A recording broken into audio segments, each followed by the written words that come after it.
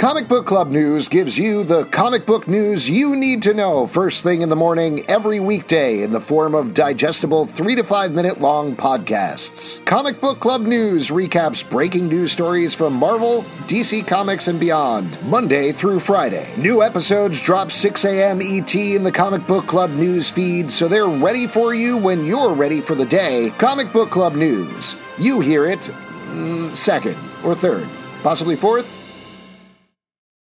If you're a woman over 40 dealing with hot flashes, insomnia, brain fog, moodiness, or weight gain, you don't have to accept it as just another part of aging. The experts at MIDI Health know all these symptoms can be connected to the hormonal changes of menopause. And MIDI can help with safe, effective, FDA-approved solutions covered by insurance. 91% of MIDI patients get relief from symptoms within just 2 months. Book your virtual visit today at joinmidi.com.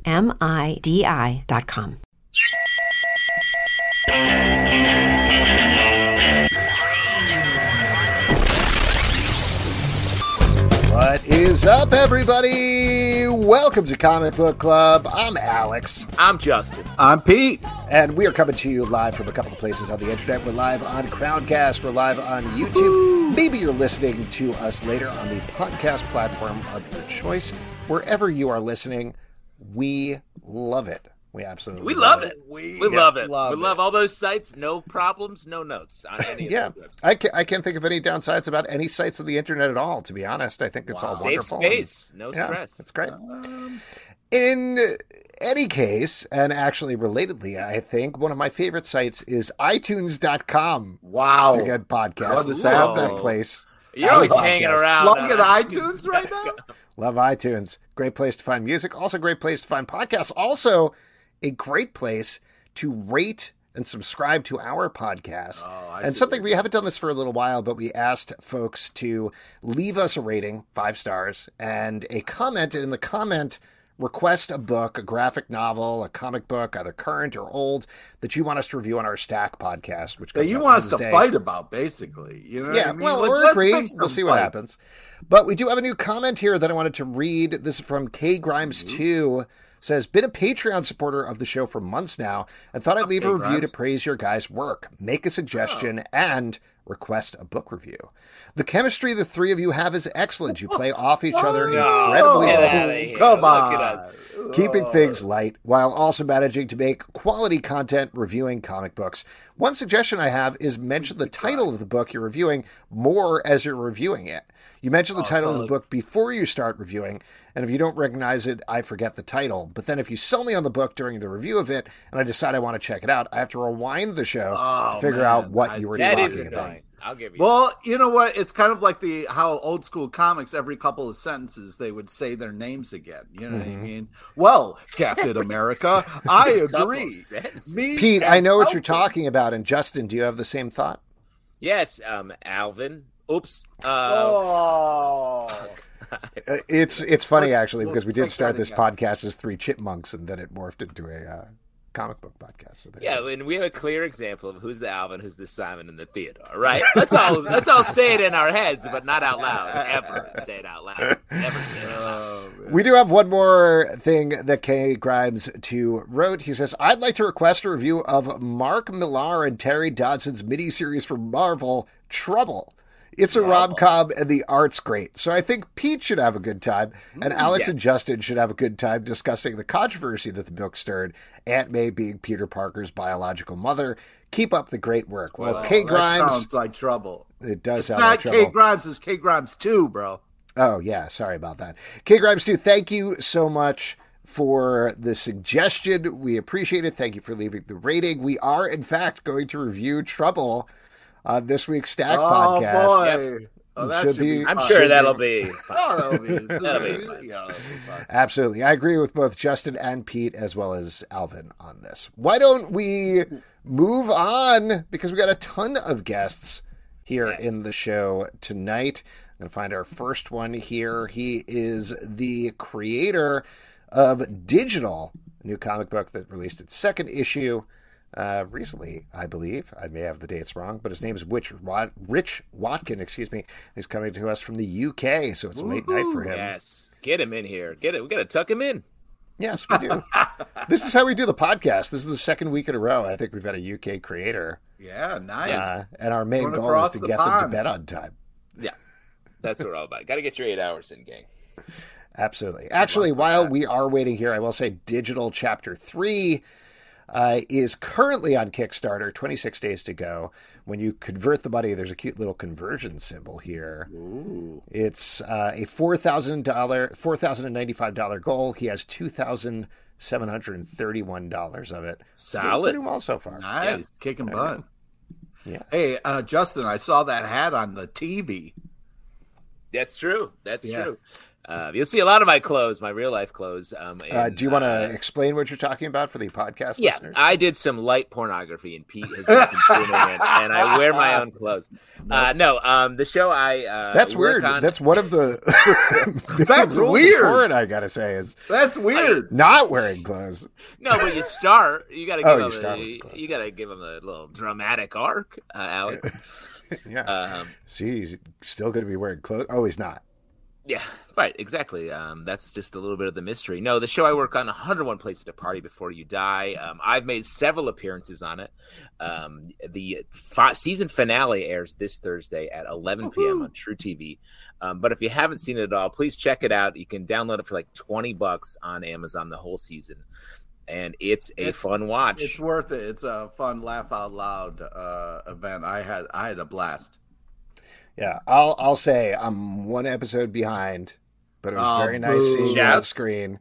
Can I ask you, while we're waiting for Rich here, can I ask you for an inside secret on 101 Ways to Die? Ways to Die. What? No. 101 places to party before you die. We'll get there. Yeah, that's next season. So there's an episode where they're getting a tattoo for Pally's birthday, and they do a montage of them asking you if this is people keep recommending places to get tattoos, and they're like, are we going to go there? And you're like, nope, that's not the place. The last place they say is a walk-in. Was it really a walk-in, or was that actually the place they were supposed to get the tattoo? They didn't know that we were going there, but we, the producers, had booked the spot. Okay. So it was a surprise for them, but not to us. And I was one of the most fun things about that time is we go in and Pally Gabrus had his tattoo idea picked out. Pally's like, I don't know what I'm going to get. And he's like, I want to get something New York-y, Chrysler Building. He goes through, the artist is like, draws a sketch of the Chrysler Building. And he's pointing at it, and he holds up his sunglasses to point to where he wants it on his body. And then he looks at his sunglasses and is like, oh, you know what? Could you just tattoo my sunglasses on my arm? And that's what he did. Insane. Amazing. Hey, welcome. And that was just enough time to bring Rich in. Rich, hello. Absolutely nailed it. Long-time listener, first-time caller. I've always wanted to say that. Hell yeah. It's not a very British thing to say. Well, thank you so much for coming on the show. First of all, sweet Spider-Man cover in the background there. Thanks very much. We always like to talk about everybody's backdrops. Why that cover in particular? This was a present when we moved into our latest house. So we have a companion piece for it. It's another J. Scott Campbell cover from a Spider-Man #1, and we had somehow had a little bit of spare money left over when we moved in. And there's an amazing art shop where we live, and they have these signed Stan Lee prints, and it's just like, cool, this is what we're doing, and it's going right up there. So that's there we are. Yeah, awesome. It looks great. Well, let's talk about digital, as we mentioned earlier, and as we're now mentioning titles as much as humanly possible. Thank you, K. Grimes, too. The third issue is currently on Kickstarter. We got a peek at the first two, and they're very cool. I feel like, without touching too much on the concept, I feel like they're at least mildly inspired by Alien. Would you say that's right, or is that not one of the touch points? No, actually, 100%, but not just Alien. It's kind of really kind of intrinsically covered with classic sci-fi. That was like a really big thing that we wanted to do, is kind of like with brand new creators. People don't know us. We need to kind of make something familiar, and so having these kind of nods all the way through to kind of like classic sci-fi, like in the first few panels he's talking about the Netflix sort of thing, want them to watch Blade Runner, but there's things all the way through it, not just sci-fi but like classic 80s. Now I know you guys, well, certainly big Top Gun fans. Truth. Wow. We don't ever highway have to the danger zone, baby. Let's do it. I don't have it queued up. It's going to take too long.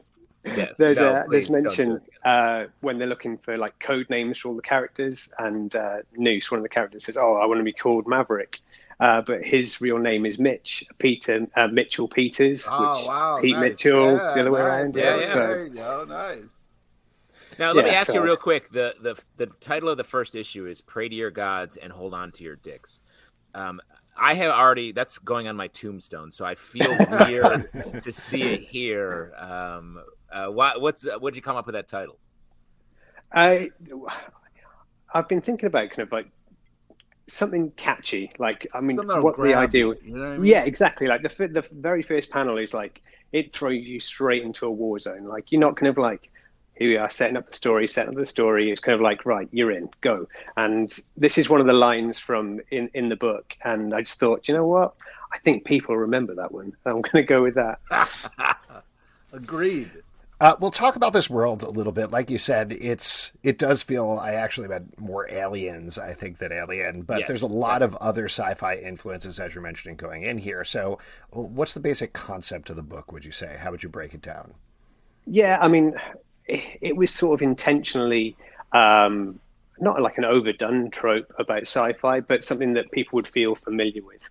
So this kind of fact that we live in a world where we're so over-reliant on technology, it does have absolutely everything for us already. And this is kind of, we're always pushing it one step further until at some point, inevitably, it's been driven into us since like the 50s, something's going to go wrong and they're going to take over at some point. And it's what takes to get you to that point.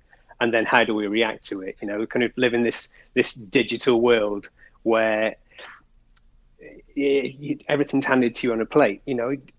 Can you imagine like 20 years ago saying like a mobile phone would have a camera on it, we would have all the internet, it would be able to drive you places. And this is it's to put you in this position where you're a little bit further down the line and it's going to come and fuck you over.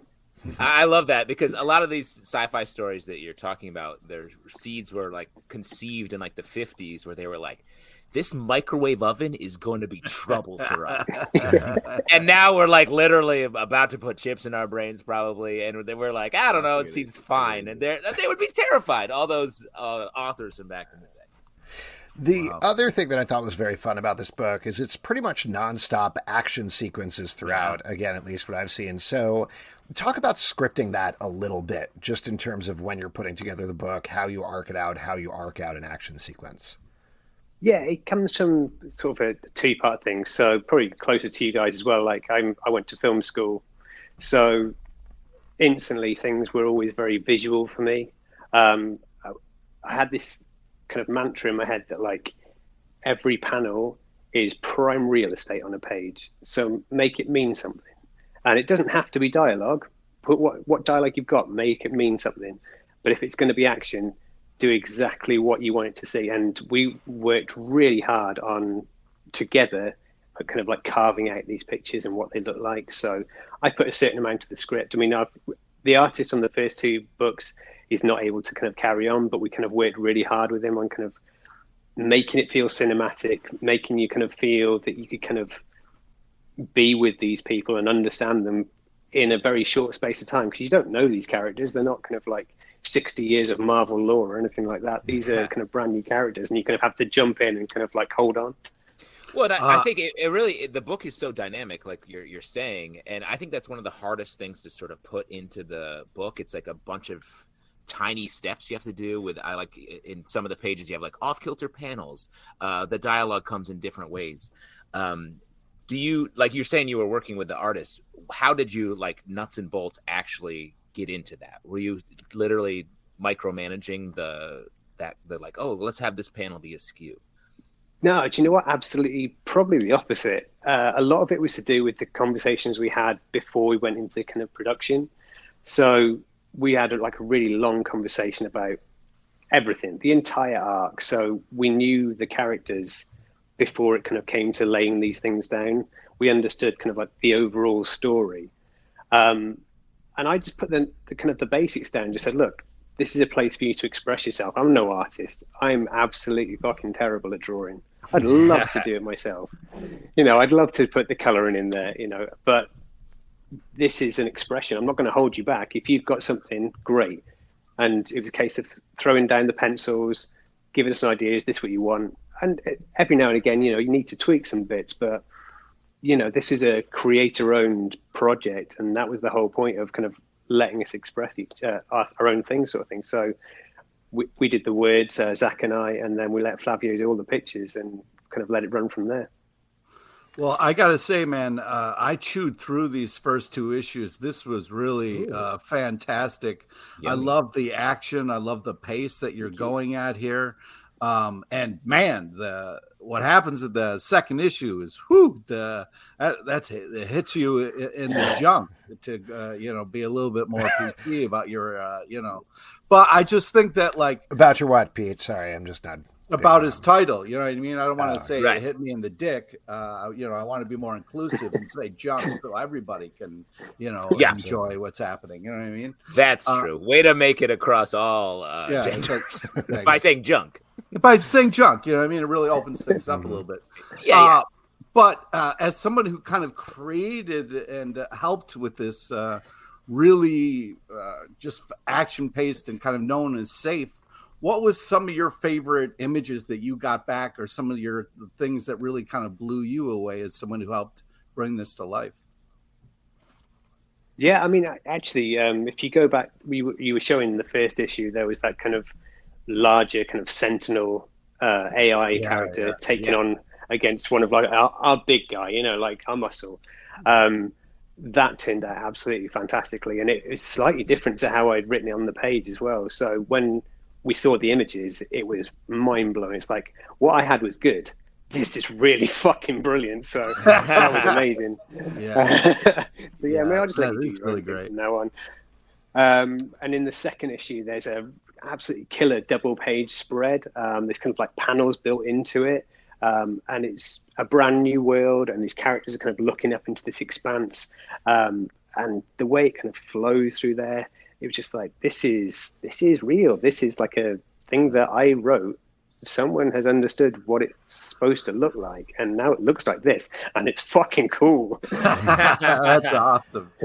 Now, this is sort of a perennial question that I ask, particularly with Kickstarter projects, but you're going into your 3rd issue now. You have that live. So what have you learned from doing the first issue successfully to the second issue to now the 3rd issue?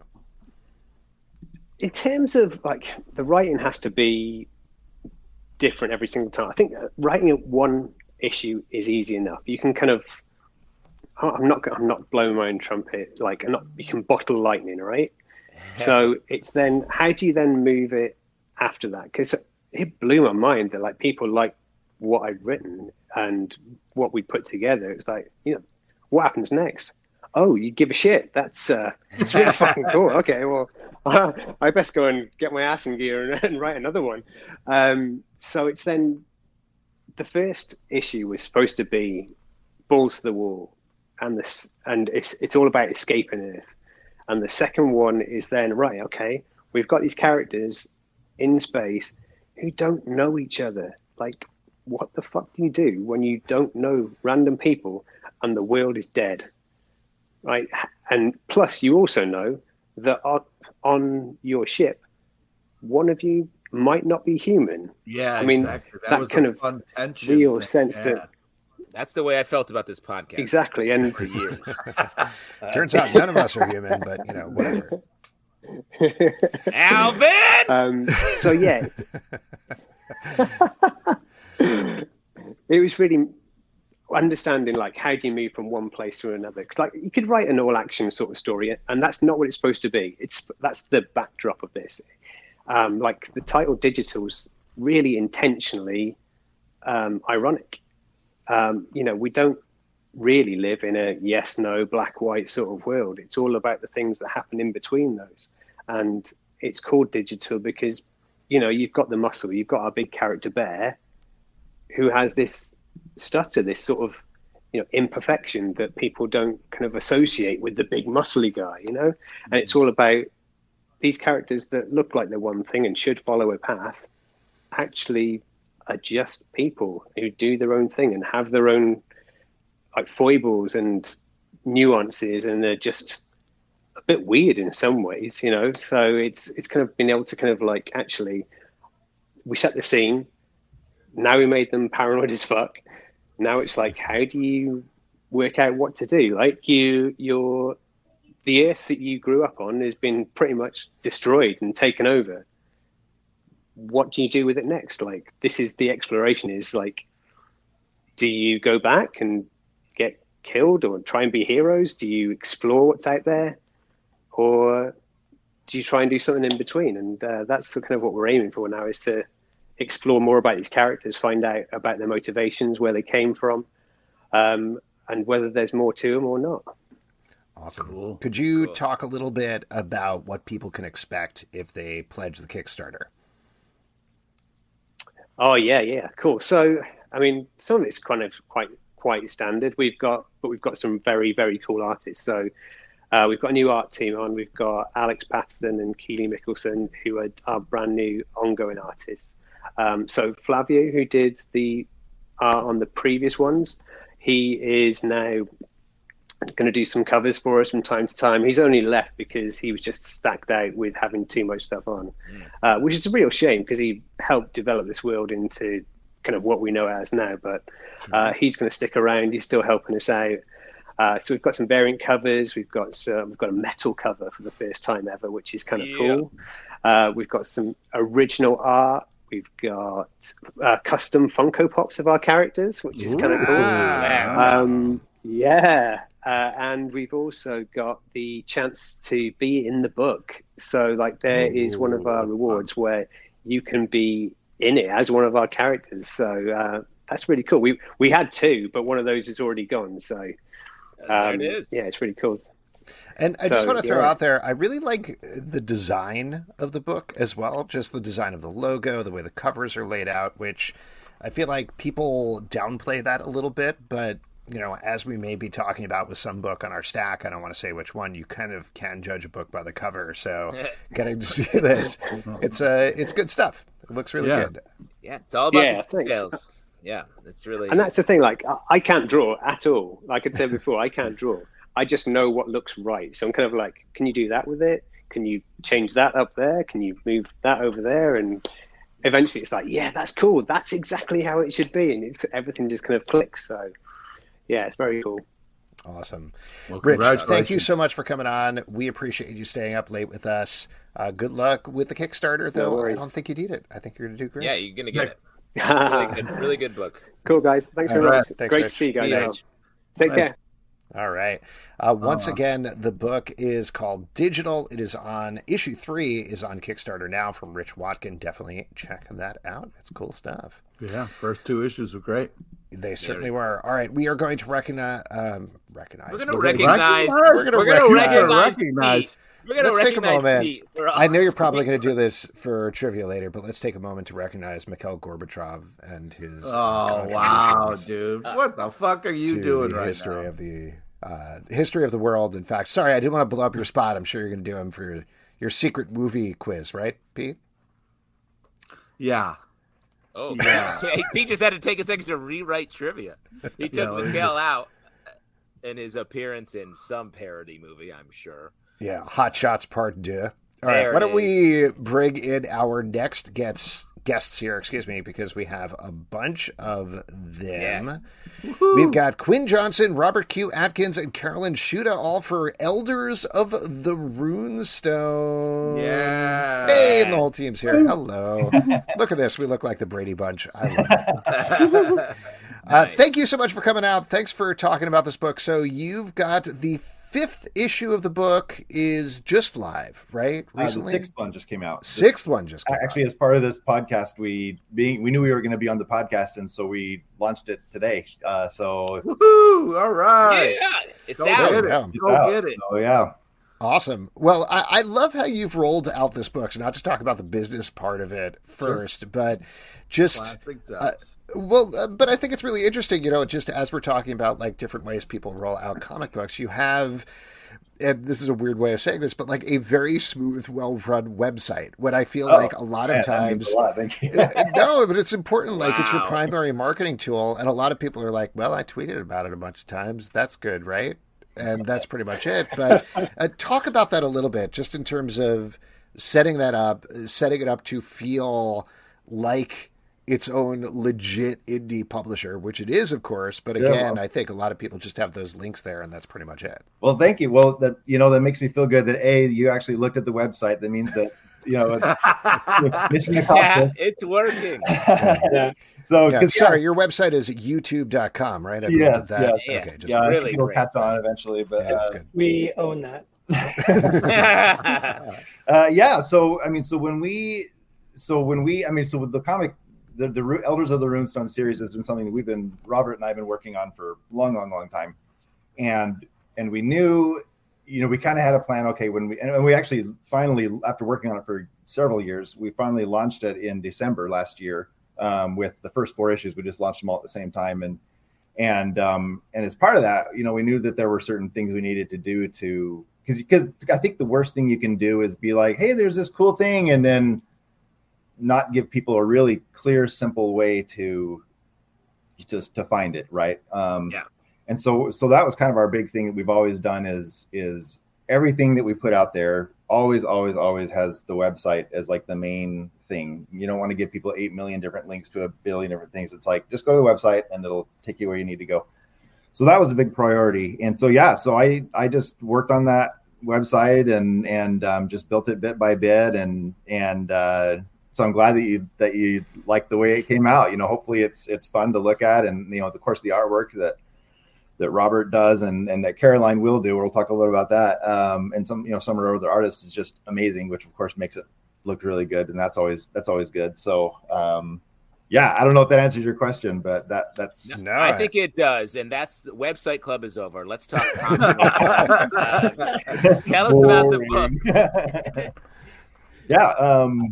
So I don't know, Robert, feel free to jump in whenever, but so I got the first idea for this story clear back when I was in 9th grade. So that's longer ago. Wow. It's one of those stories. So last year or first, yes. Okay.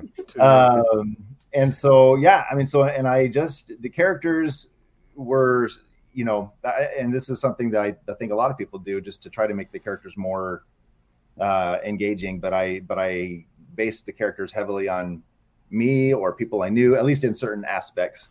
And so it just became a very personal story for me. And then when I went to, and so I was kind of developing it. It was funny because like I've drawn my whole life, and I was considered pretty good when I was like in high school or junior high. And then I went to the Savannah College of Art and Design, which is where I met Robert. And for me, it was me looking around going, everybody here is like a million times better than I will ever be. And so over time I had met Robert by that time, and I was like, hey, you're really an awesome artist. And plus we had become really, really close friends. We met through church and then had a bunch of classes together. And then I was like, hey, you're an amazing artist. How would you feel about partnering with me on this story that's been my lifelong passion project, which at that point had not been that long. And that's kind of how it all started. So Robert and I have been working on it since then, and just on the side, because we both Robert's been a full-time comic book artist for several different titles over the years, and so it's hard to squeeze in this side project that's not paying yet, right? So that's kind of been the process of us just developing this story, developing the characters, and getting the artwork done, bit by bit, and then finally getting to a point where we could launch it. So we're grateful that we're finally at the point where 6 issues are out now. So it's out. Yeah. We'll talk a little bit. You mentioned this earlier, but Robert, you've been on art duties for a bunch of issues here, but you're passing it over to Caroline. Caroline? Right. Carolyn? Caroline. Okay. Yeah. So talk a little bit about putting that aside, and Caroline, talk about your take on it, how it feels coming in for these new issues. Yeah. No, I'd be happy to. So as Quinn mentioned, when I came on, I was kind of just coming out of school, and Runestone's one of these interesting kind of life of an artist type stories. Like a lot of people who are starting indie comics, you don't know when to put something out because you want it to be your best work, but at the same time, you're just getting your feet wet. And so a lot of people are hesitant to publish something because they don't know if they're good enough yet. And you want your work to be your best work. And so I think it's very interesting. The first 4 issues show some of my work kind of earlier on. By the time we actually wrapped issue 4, though, that was done, like we finished that, I don't know, a year and a half ago or something like that, by the time it was actually done. So there's this giant double-page spread on the end of issue 4 that I think is more indicative of some of the work that I do now. And then as I've come down, and I'm actually a professor at the Savannah College of Art and Design now. So I'm there teaching. Where we had met. And where we met originally. And where Caroline actually graduated as well. Caroline was, So Caroline was sorry, Robert, you're the professor of sick action figures? Just based on your wall behind you. I know, yeah. That's just one wall of my studio. You don't man. I'm certain this isn't the only wall of action. Exactly. Beyond. It's a bit embarrassing. But so I know usually it's in my office at school. It's awesome. Wow. So well, at any rate, sorry, we got sidetracked. So while I'm teaching there, I finished up those 4 issues, and we're really excited that was able to get launched. Fulfilled the old Kickstarter we had. That's all done, and then we definitely want to get the next arc out. It's really the first giant story is 12 issues, and so the next kind of volume, the next arc of this 12-issue story is issues 5 through 8. And so Naomi Sky is the kind of next artist of issues 5 through 8. And she was a student that I had at SCAD. And I was like, she would be perfect for this. And so we got Naomi on. She's fantastic. And she's basically wrapping up the last couple pages of issue 8. So we have that basically all done. The artwork's basically wrapped on that. And so we're going to be launching that next volume here very soon. And so since we know that that's already basically done, then we knew we were going to need to get started on the next arc following that. So issues 9 through 12. So Naomi had to kind of move on with other projects that she's working on. And so we were looking for a new artist. Well, I had Caroline in class the previous fall, and she had graduated, and Quinn was we were looking for a new artist, and Quinn was looking through people that I had followed on Instagram. And of course, Caroline was phenomenal in my classes. And he's like, "Hey, who's this Caroline Shuda?" And I was like, "Caroline, yes, that's right. She's in my class. She's amazing." And so then he had kind of went through her work and was like, "Well, would we consider her for the book?" I was like, "Yeah, of course." And anyway, so Caroline, if you want to take it away, yeah. So what's been your experience kind of so far getting started?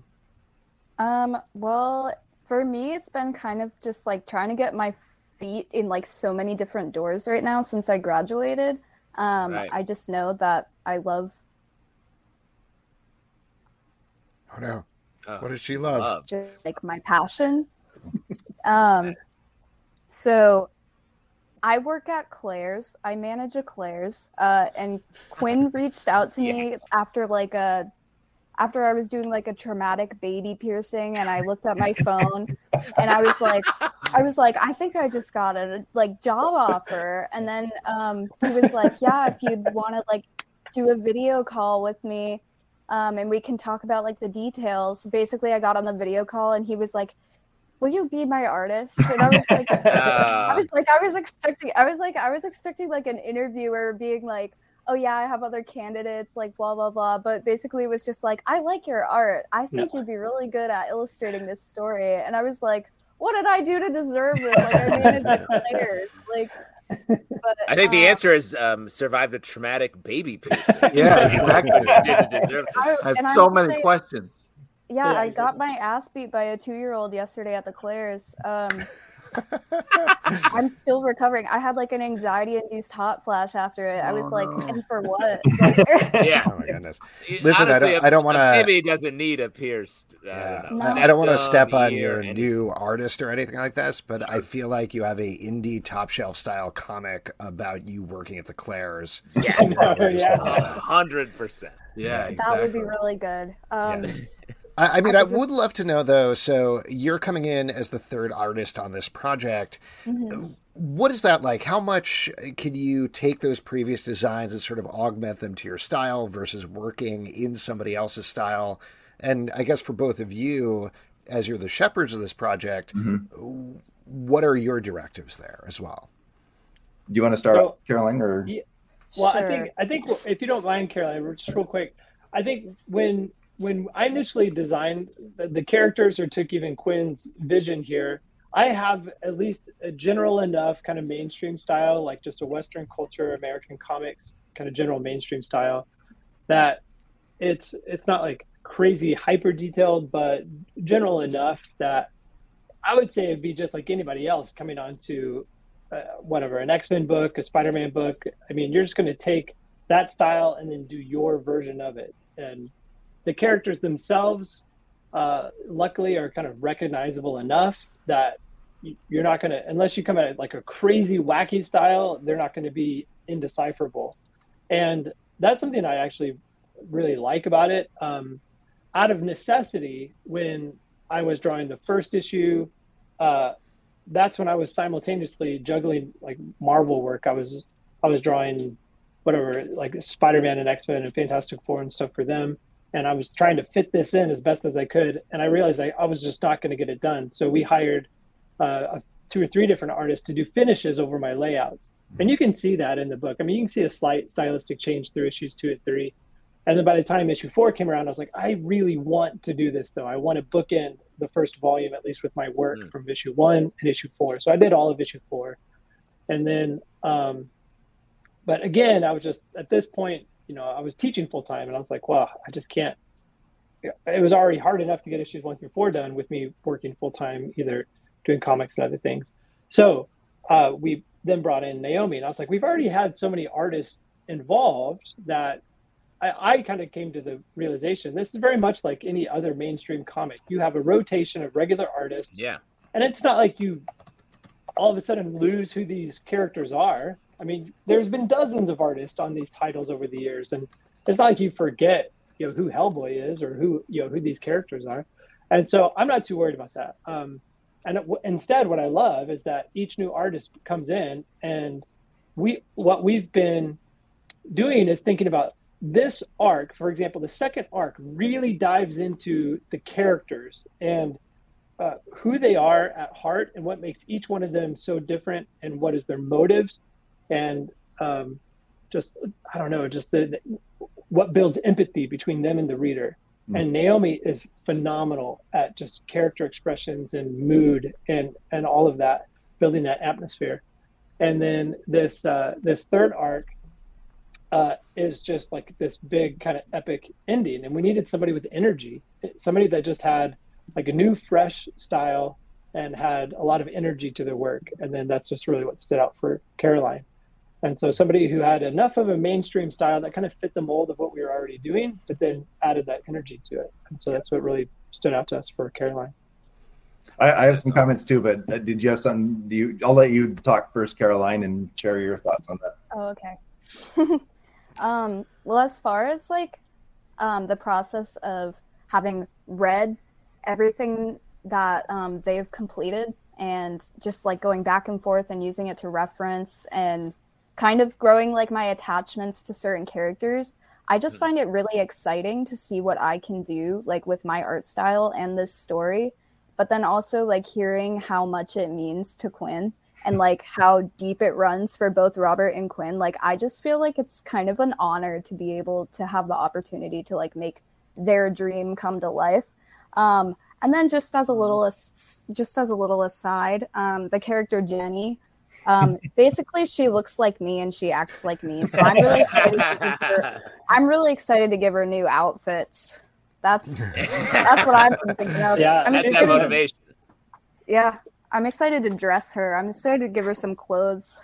Oh yeah. Yeah, so that's basically her. Right there. I love you're both like wearing tank tops. Like that's pretty much she's dressed exactly like her. That's so funny. Yeah, and that was funny because and Jenny's one of my favorite characters just because she's so fun to write, and she's such a fun character with some really fun humor and one-liners and a snarky attitude.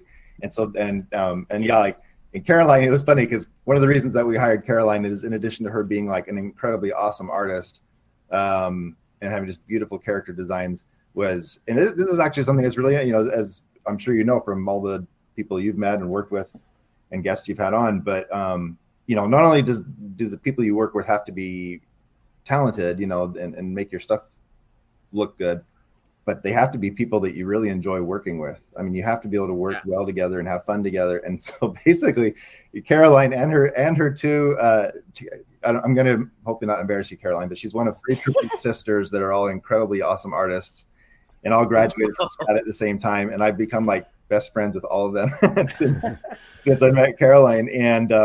And so we talk all the time and we just joke with each other all the time. And so it's really, really fun. And, but yeah, like not too long after we started talking and we're working together on this, Caroline had a picture of herself working at Claire's, I think, where you had glasses and like your red hair and the pigtails. And I was like, oh my gosh, you're Jenny, like you're, and that was actually one of the things that we talked to Naomi about too. When we love everything Naomi has done in the book too, but that was one thing I was like, I am not a fashion conscious person, as you can probably tell. And I was like, any ideas you have for changing up their outfits and keeping them fresh and just something that would fit still with the 5 main characters with their personalities. But stuff you want to try out for that, would be awesome. And she did that which has been awesome. And so then we told Caroline the same thing, like, yeah, absolutely. That's why we hire people who are creative and amazing to help kind of take these things to the next level. So then just one more time, waiting for the Caroline memoir comic, Triplet Sisters in College for Art at the same time. We're here for it. But we actually haven't heard like the elevator pitch for the book. If you could give that to us real quick, just so everyone knows. So Elder of the Runestone is about 5 teenagers in high school who basically would have no reason to ever hang out with each other. And,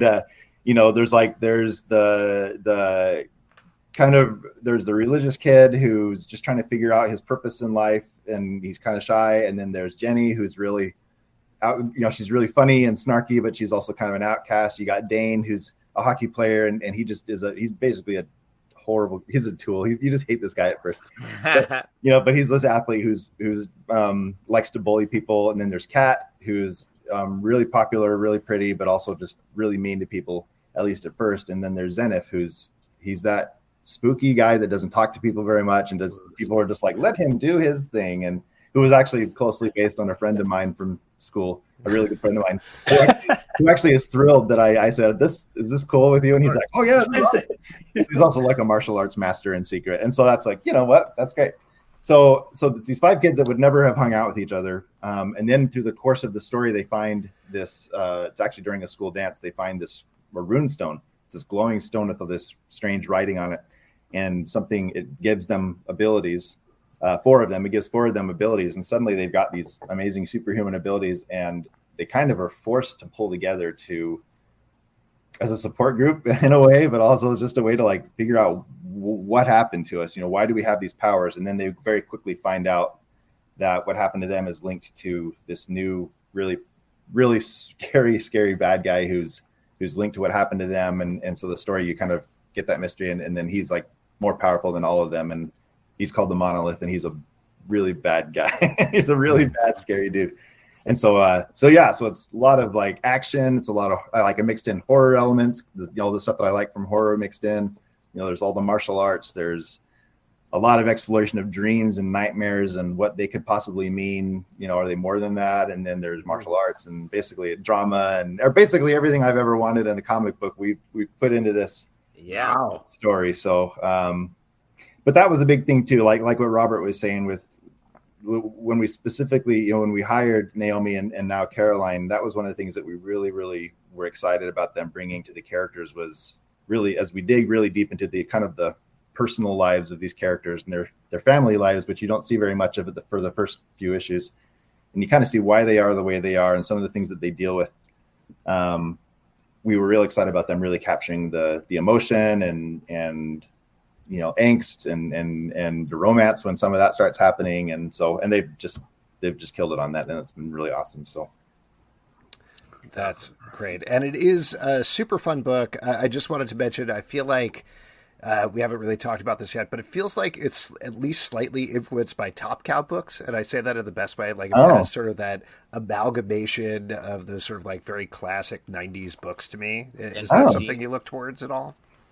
Not for me, because I mean, I don't know what you have. I'll just answer this real quick, and then Robert, it sounds like you actually have something pertinent to say. But but I know for me, like I'm a huge Ninja Turtles fan.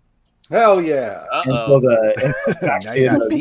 and the first published comic book that I ever wrote was for the Mirage Ninja Turtles series. So it was like a dream come true right off the bat to start off my career. Awesome. But I loved that was the Mirage Ninja Turtles series was a huge influence on me because they had all this awesome action, but they also, I mean, for as ridiculous as the idea of Ninja Turtles is, the characters became very distinct and very deep and which is, so the story really has a lot of heart. And so that was a big influence on kind of how I approach writing for Elders of the Runestone. And so that's for me. What were you going to say, Robert? Oh, just that the very first comic book I ever bought, I think, was Cyberforce #1. Oh, wow. I mean, it feels like maybe we were around at the same time, Robert, because I know. Like that image, that first image haul was such a big deal as a comic book reader. Oh, yeah. Yeah. So, I mean, I've gone back and I've certainly read a lot of the, kind of late 80s, early 90s Marvel stuff, and that influenced a lot of my work. And but I mean, that was just the time that I was getting into comics, was that early 90s stuff. And so I'm so nostalgic for, I don't know, just all that 90s Image comics like Cyberforce and Wildcats and Savage Dragon, Spawn, all that stuff. So it's like I just grew up on that, man. So I mean, it's, even though I'm not like trying to draw like any of that stuff necessarily, it's embedded into the way that the aesthetic of the way I look at storytelling. So I think inevitably it's going to be a part of it, I think. Nice. Well, before I let you go, we should probably mention, at least as we're taping this, and I believe tomorrow on August 31st, you have a half off digital sale. Is that right? Nice. Yeah, we actually were. Yeah, we thought, if we're going to be on this show with your millions of fans, yeah, heck yeah.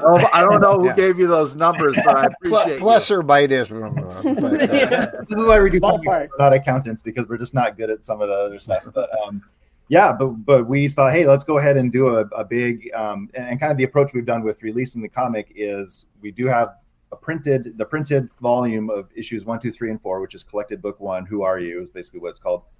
So that's available on our website, and then as other and through Amazon, yeah, it's on Amazon, but that's all. You can get to all that through our website, and then we also have digital versions of 1, 2, 3, 4, 5, and 6, and then eventually we'll collect 5 through 8 as another printed collected volume. You can get that way, or you can get the collected digital available as well. And that's kind of how we've done it, because printing comics is really expensive, especially when you're just starting out like we are. So that's kind of been our model. So right now for today and tomorrow, so August 30th and 31st, all the digital comics we have on runestonecomic.com. If you use the discount code half off digital, one word, it'll be 50% off. And we're hoping to reach a lot more people that way and help a lot more people to enjoy the story. So awesome. Cool. That's awesome. Well, folks, thank you so much for coming on. Quinn, Robert, congratulations on the book. Caroline, looking forward to your memoir as well as your work on the book. I can't wait to see what you do with the book, Caroline. Yes, awesome. Thank you all so much. Have a great Thanks for having us. Yeah, take care of yourself. Good night, everybody. Later. That sounds awesome, man. Yes, very cool book. Definitely check it out. If you are a professional looking at the European startup scene, Germany is a place you cannot miss. Fortunately for you, there is StartupRad.io, the authority on German startups. This English-only podcast brings you fresh interviews each week. Most likely, you have never heard or read anything on these startups before in English, but you will in the future. Be ahead of the curve and subscribe to StartupRad.io podcast, or check for the StartupRad.io internet radio station. Check your Alexa for the StartupRad.io skill as well. And folks, we are going to move to our next section, which is my favorite section because you all make it up. It is your audience questions. And for audience questions, all you got to do is drop a question and ask a question over on Crowdcast or in the comments over on YouTube. But first, why don't we talk about what we're drinking? And we should probably talk about what this week's official drink is. As everybody knows, Brett Macris, a.k.a. Stray Bullies, I like to call him, always curates a drink for us. And this week, which was a little weird to me because it's the end of August, but he decided that we should do pumpkin beers. Don't be a dick. Don't be an asshole. Very strange that he asked for that. No, that's not what he did. So listen, what's up? He's been doing this curated, like using this Gotham. Yes, book, which of like, course, which Pete, you've been following to the letter. Shut the fuck up when I'm every talking. week. Even when he designed a drink for you did it. You got your You turn. did it. You got your turn. Sure, he go ahead. does all this work for us, and then you were just like, you know what? I like pumpkin beer because pumpkin beer's out now. So I bought pumpkin beer, and you're the only person in the world who enjoys pumpkin beer. So first of all, that's a wonderful impersonation of me. I just want to say that, Pete. So thank you. That really sounded like me. Second of all, when just real quick, he made that Pete Palmer that he designed based on ingredients you had around in the house. How was that? Delicious. Oh, really? What's in that, real quick? What are the ingredients, real quick? It's vodka, and soda, and lemon. Nope. Close enough. Yes, Alex incepted our chef to make pumpkin beer the drink of the day. And I'll tell you what, I didn't do it. And I'll tell you why. Because pumpkin beer's gross. It tastes like someone coughs a spice rack into your mouth, which I'm on the record as saying. And it's a little early for the pumpkin beer. Yes, it's definitely early for the pumpkin beer. I will say my neighbors and I trade beers back and forth. They saw it was at the supermarket and got me a pack of pumpkin beer. So that's why I had that's nice. You know, here's the worst part. Actually, I'll now sell myself down the river. So they got me a pack and I was like, oh, that's very nice. But it is far too early for pumpkin beer. And then I went to the supermarket and I was like, oh, hell yeah, they have nitro pumpkin beers. Gonna get that and drink that tonight. What does that mean? You truly are pumpkin. Yes, but I did go back to the original one because I wanted to show it off. My yearly urging, if you do not like pumpkin beers, get Southern Tier Pumpkin. I will say it is the one actually delicious, good pumpkin beer. I will say if you do want to do this, I agree with Alex. Pumpkin is actually good. Southern Tier is a great brewery, and they're not as crazy on the sweetness and the nonsense. But I do agree with Justin that if you're thinking like, oh, I'd like to try this pumpkin, how do I do it? Get your friend to cough into your mouth a spice rack, and then you'll be like, I know how it tastes. There you go. What are you guys drinking then? Pete, what are you drinking?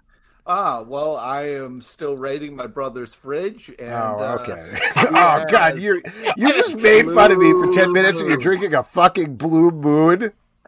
It is very funny that Pete, you just shit on Alex so hard and you're literally drinking a beer you found. Shouts to that. A beer you found that's one of the worst beers. Yeah. I don't know about that. I've had worse beers than that. Sure, but it's very bad. Like a warm Milwaukee's Best that you are passing around as a 12-year-old. Shout out to Stray Bull in the comments. It's what Tim Burton's farts smell like. Shout to that because I agree with that. I just finished a lovely Manhattan, and now I'm cracking open a great Labatt Blue Pilsner. Oh, nice. Upstate New York, baby. Blue, bro. Open in the blue. Nice. All right, why don't we go to some questions here? We got a tie-in from Ben the Border Collie. Says, what's wrong with Pumpkin Four Loko? There's nothing wrong with that. Four Loko is what's wrong with it, and there's nothing wrong with that. You're taking two horrible things and mixing them together, hoping they'll cancel each other out. Maybe it's like saying, "What's wrong with drinking Clorox?" And nothing you can't blame Clorox for. But if you choose to drink Pumpkin Four Loko, you are messy with your life. You're messy, and that's fine.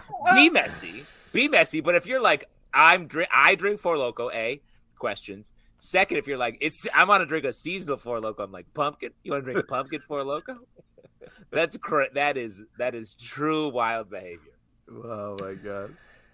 We got this from Stray Bullet. Says, this is based off comments in the comments. We all remember 6 Degrees from Kevin Bacon. Is it possible to do an updated version with 6 Degrees from Keanu? Let's think. I mean, he has been in some movies with large casts as well. Like John Wick, hard to connect, right? Hard to connect to John Wick. Yeah. With because there's not a lot of other stars in it. But he's done movies with, you got a Sandra Bullock connection, obviously the Lake House. Sandra Bullock. I will say, though, John Wick, you got Ian McShane. Ian McShane, who was in Game of Thrones. That connects you to literally every person who lives in England. That's true. American Gods as well, which gets you and not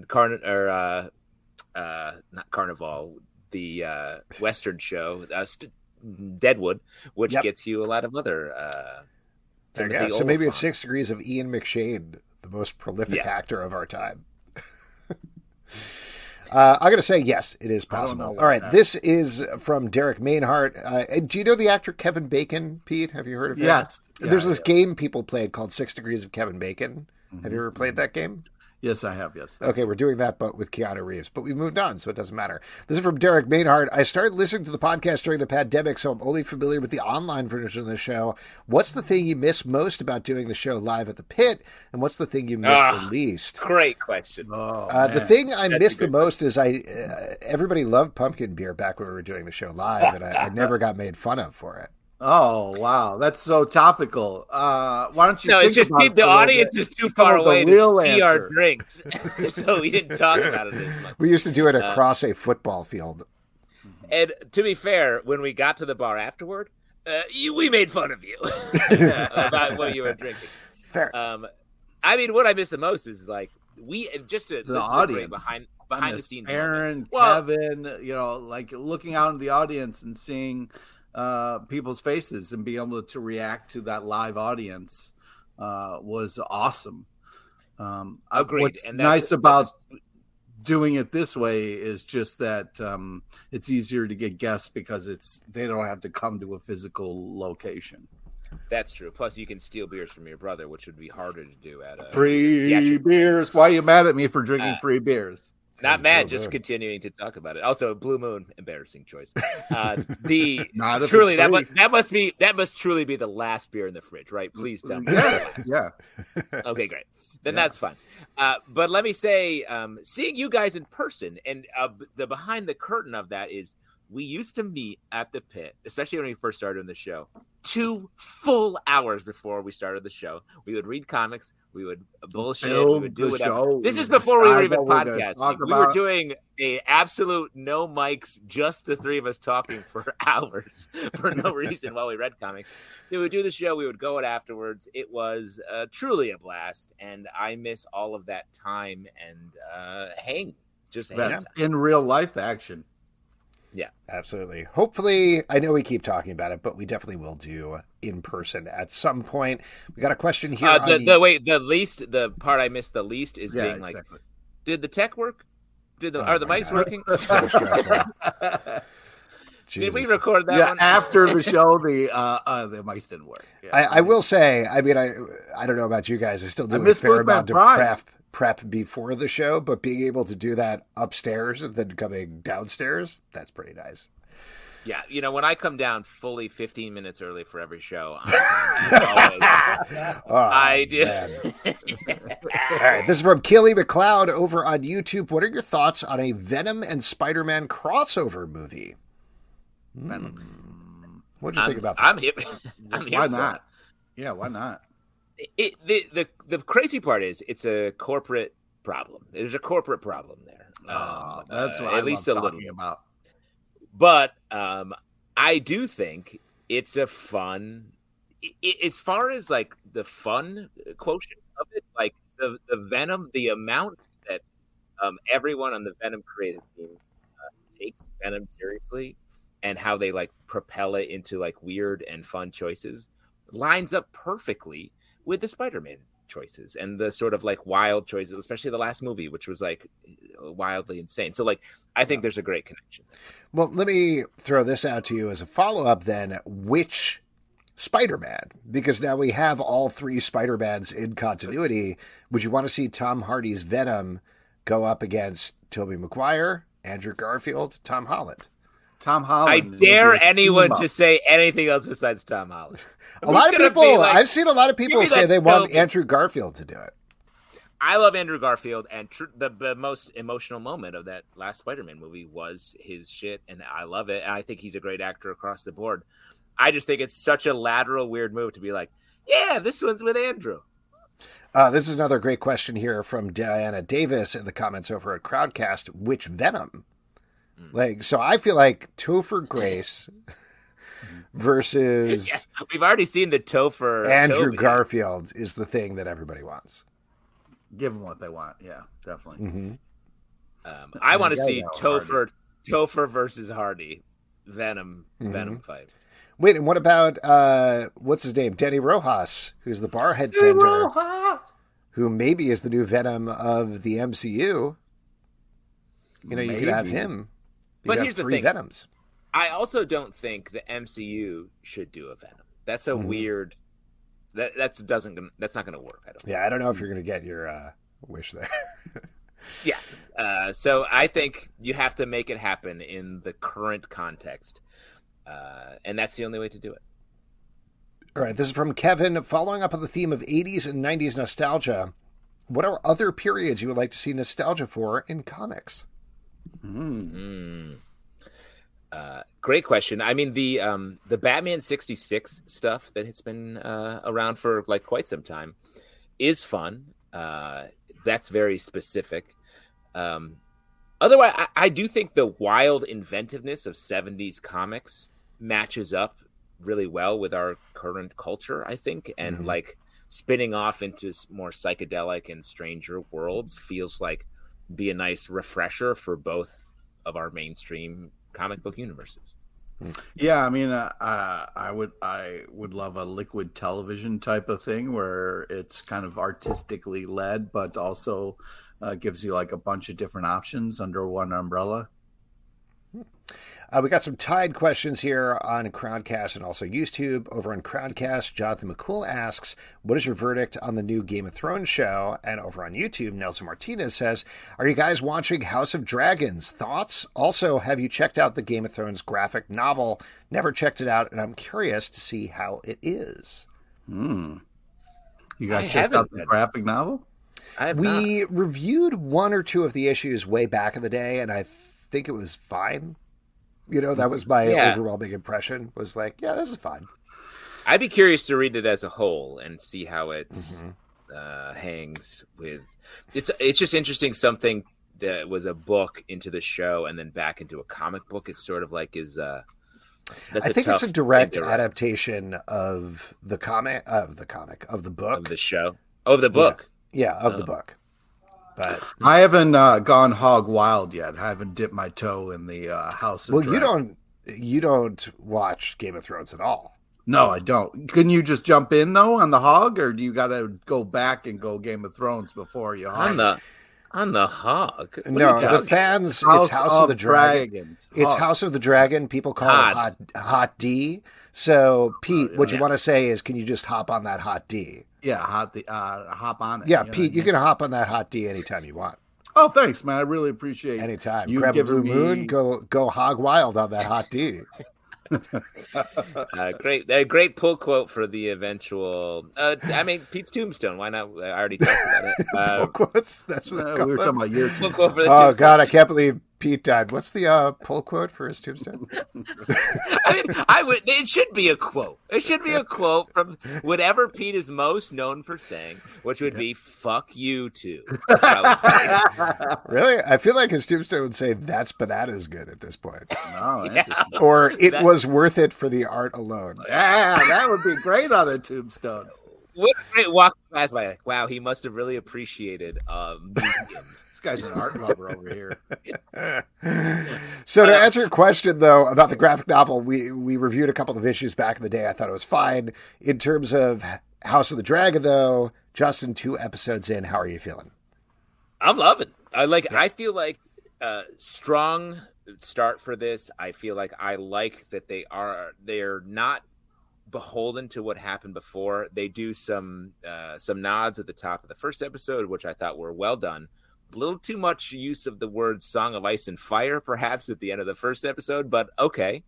But I think the characters are really, really interesting. It's intense. It feels like the more intense seasons and episodes of the original Game of Thrones in a good way. And Alex, I know you were both on board with this using the same theme song, no notes. So great. I just had some questions. Yes. Was it as shitty of a start, would you say? Because that first episode of Game of Thrones, we all know that kid. No, you should check it out. It's like the Ted Lasso of the Game of Thrones franchise. I didn't get to finish my question. You were asking. You were upset about Bran being pushed out the window. I've already explained to you. Thrown out the window, motherfucker. He wasn't like pushed. It was he was pushed. Yeah, he was pushed out of the window. He was thrown out. He was pushed out of the window. But he was thrown out. He was thrown. Yes, I have told you several times on this podcast that is the worst thing that happens in the entire run of Game of Thrones. It's all uphill from there over the course of 6 seasons. That's not true. I've tried to to a finale that everybody unequivocally loved. So you should definitely check that out. But House of the Dragon is even better. It's like watching a ray of sunshine just coming down. My question being, is it a better start to a TV show? Can I watch it and not? Is there any Pete moments where I would be like, "Fuck this whole show," or do you think it's okay? I'm so sorry, Pete, but you're right. You can't watch this show. Okay. if Bran falling out the window and he did that fall, motherfuckers? Don't put that on the kid. If Bran trips on a banana peel, slips, goes and falls out the window like he does in the first episode, as we all know, you're not going to like House of the Dragon. Okay. I think it is intense. It may be because I found it very intense the first episode and was like sort of scared for a while. I think, Pete, it is strong for you. So if you do want to get on board, just be careful. But I think it's great, and I'm going to watch all of it. Yes, I love it as well. I can't believe how much I loved it. I know I've mentioned before, but I've watched the first 6 episodes. The third one is my favorite. Like, that was the one that completely sold me on the show, and I was like, "Oh, I'm in. Let's go. This is great." I think it's just really just well structured. Some incredible big moments happen. There's some things that I think are going to be very controversial as they go, as you might expect, but I don't know. I didn't think I would be so excited to have Thrones back as I am, but it's great. Is it still like pro incest and stuff? You're not going to want to watch it, Pete. Okay. Yeah. Yes, pro incest. It's never pro incest. The there's an uncle and a niece that they're kind of in love, and everybody's shipping them and wants them to get together. But it's not like it's pro incest. Oh my god. Yeah. Oh boy. This is from Killy McLeod. Says, "Is it true they're making another Archie comic show?" The answer to that is maybe. I know a while ago they said Roberto Aguirre Sacasa was developing something. I don't think anything is happening with that, frankly, but there is a Indian movie of, I think it's just called The Archies, that is coming out on Netflix, and I think they're going to release that internationally as well. So that's not a show, but that is another take on Archie comics that is coming out at some point. I would be very surprised if there's anything coming out from the Archie world before Riverdale ends. And then I would bet there would be a period of like a year at the very least after where there wouldn't be anything. Well, there is... Gotta wait a whole year? I'm completely blanking on the name of the character, but it's a Asian kid detective character who is completely new, going to be introduced in Archie comics later this year, who is being developed into a show on the CW, but with everything going on behind the scenes at the CW, who knows if it'll actually happen? I'm very doubtful of it. Also, it's not connected to Riverdale or Chilling Adventures of Sabrina or anything like that. It's an entirely separate thing. And let's just shout out in general, TV's fucked up right now.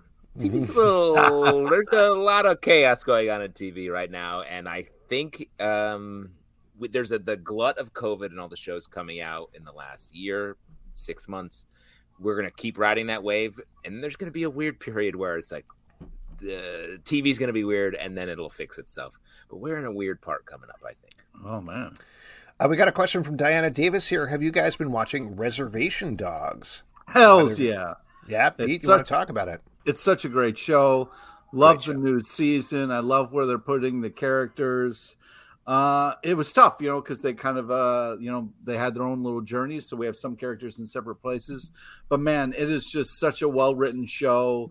Love all the different characters they have and the way they interact. It's got such a kind of cool feel to it and a great rhythm and just so well-produced and made. Amazing music. Just I can't say enough great things about it. It's one of my favorite shows. Not a lot of great comedies out there right now, and that is one of them. And last but not least is from Ben the Border Collie. I may have missed it. What's the story about Pete's brother's fridge? Great question. Right there. And he doesn't... wow. Everybody be cool. He doesn't know I'm taking his beers. But... we've been doing this. You've beers. been at your brothers for what? A month, 6 weeks now? A month, yeah. He knows. He knows? You think he notices? Yeah, possibly. All right, and that is it for your audience questions. Woo-hoo! Now we're going to move to our next section, which is trivia, and for that we're going to turn it over to Pete LePage. All right. Do we have somebody, or are we looking for a first hand up person? Yes, whoever would like to do trivia for $25, Midtown Comics, just say hey or me or anything like that. Raise your hand either in the comments. Ooh, we have It's Comics. We'll do it in chat over here on Crowdcast. Nice. All right, there we go. We got a contestant. Pete, you ready? All right, yeah. And I'm sorry, again, I blew up your spot. The third answers are all going to be about the late, great Mikhail Gorbachev. Presumably, how do you feel about this bit that you're doing and that you keep doing? You feeling good about it? Oh, great, great. I'm glad one of us does. All right. So today's trivia. Are you a big fan, Pete? I'm here for it. I don't know what you're getting at. Okay, today's trivia is on topical comic news and a small nod to the legend David Warner, R.I.P. Please listen to all three options before you make your selection. Okay, it's comics. Here we go. Question number 1. Coming out in October, it's Chilling Adventures of Blank. And the hint is there will be justice for those who are cruel to animals. So it's Chilling Adventures of Blank. Is it A, Sabrina, B, Salem, or C, Shonda Farr? So it's either going to be A or it's going to be B. A makes a lot of sense, though, Pete. Well, that's already out. You know what I mean? So why would that be coming out in October? B is correct, It's Comics. And I just want to say D is Werner Herzog. All right, go ahead. Oh, that's hilarious. Kevin, cool story. I'd like to hear more. All right, here we go. Question number 2. Amazing Fantasy number 1000 is celebrating 60 years of blank. Is it A, Spider-Man, B, Small Biabodi, or is it C, Paul Giamatti? Or is it D, Margaret Thatcher? Interesting. Interesting that we keep getting D's in here when... Trying to throw some D's in. That's a great spot for us to be a part of trivia, Pete, the D's. Yeah. Pete, you said you wanted to jump on that hot D, so I'm just trying to help you out. Oh, I appreciate you adding that. Yes, It's Comics. A is correct. Last question. My man Alex heating up the D's. Dark Horse, speaking of D's, Dark Horse has teamed up with Colin Bunn for what horror comic? Is it A, Shock Shack, B, Shock Shop, or is it C, Chris Christopherson? Or is it D, Ronald Reagan or Boris Yeltsin? Your choice. wow. You don't usually see an answer with a separate stuff answer. Separate stuff there. So it's either A, don't pick it, or it's B. Yes, there B is correct. Wow. And, congratulations. Shoot us an email at comicbookclublive@gmail.com, and we will get you a $25 gift card to Midtown Comics. And can you figure out what Pete's C answers add up to? And it's actually a nod to Justin's favorite movie, the 2001 hit, Planet of the Apes. And the D answers, I don't know if you could figure out, were added up to Meeting Gorbachev, the series of conversations that Werner Herzog did with him. Wow. Alex running a separate roasting quiz underneath Pete's quiz. As we all know, comics are cool. They're coming out all the time. Pete, what are you looking forward to that's coming out this week? Oh, that's a good question. I'm glad you asked me. I'm looking forward to Breakout number 3, as well as Amazing Fantasy number 1000. And they've been working so hard. And Thunderbolts number 1. Wow, that's a lot of stuff with no explanation. Go ahead, Justin. I gotta give it up for Superman Warworld Apocalypse number 1. Oh, man. PKJ's, Philip Kennedy Johnson's epic Superman story where he has really gone through it on Warworld. To a close, at least for now. There will be ramifications, I believe. It's out today, chat, bro. Really fun plug. Check it out. Check out the whole run. I'm going to bring up two things here. One, Ant-Man number 2 from Marvel, written by Al Ewing. We were mentioning Trips Through Time, and this is a super, super fun trip through the history of Ant-Man. We'll be talking about that issue. And then the other one that I wanted to give a shout out to was the Vampire Slayer number 5 from Boom Studios. Classic. That's a good one. Well, we've been a little back and forth on the Buffy the Vampire Slayer stuff, but I love what Sarah Gailey has been doing with these titles. It's super cool. I'm excited to check this issue out because I thought the last one was super, super fun. And we're going to be talking about all those issues and many, many more on our Stack podcast, as well as Trouble, as teased earlier. Wednesday, 9 a.m. in the Comic Book Club feed and also our Stack feed. And folks, that is it for this week's show. Thanks for joining us. Couple of people we need to thank here. We want to thank Rich Watkin, Checkout Digital, which is on Kickstarter now for issue 3. Also, Quinn Johnson, Robert Q. Atkins, and Caroline Shuda for Elders of the Runestone. You can check out a half-off digital sale, at least as we're taping for the next 2 days. So do that. Next week on the show, we're going to have 2 good friends of the show are going to be here. Jim Festante and James Asmus are going to be here to talk about Dark Horse Comics' Survival Street, a wild post-apocalyptic riff on Sesame Street that has become only more president with HBO Max taking all of the stuff off. So, Apocalypse survive. Yes. Yeah. There you go. A couple of other things to plug. Marvel Vision, our Marvel podcast running every Thursday talking about She-Hulk. Also, the Doom Room, our Doom Patrol podcast, also on Thursdays talking about Doom Patrol. Patreon.com/Comic Book Club. Support this show and all the shows we do. Subscribe on Apple, Android, Spotify, Stitcher, or the app of your choice. At Comic Book Live on Twitter, Comic Book Club Live on Instagram, comicbookclublive.com for this podcast and many more. Until next time, grab a pumpkin beer, jump on that hot tea. Don't you dare! Don't throw that out there. I'll be at NOLA.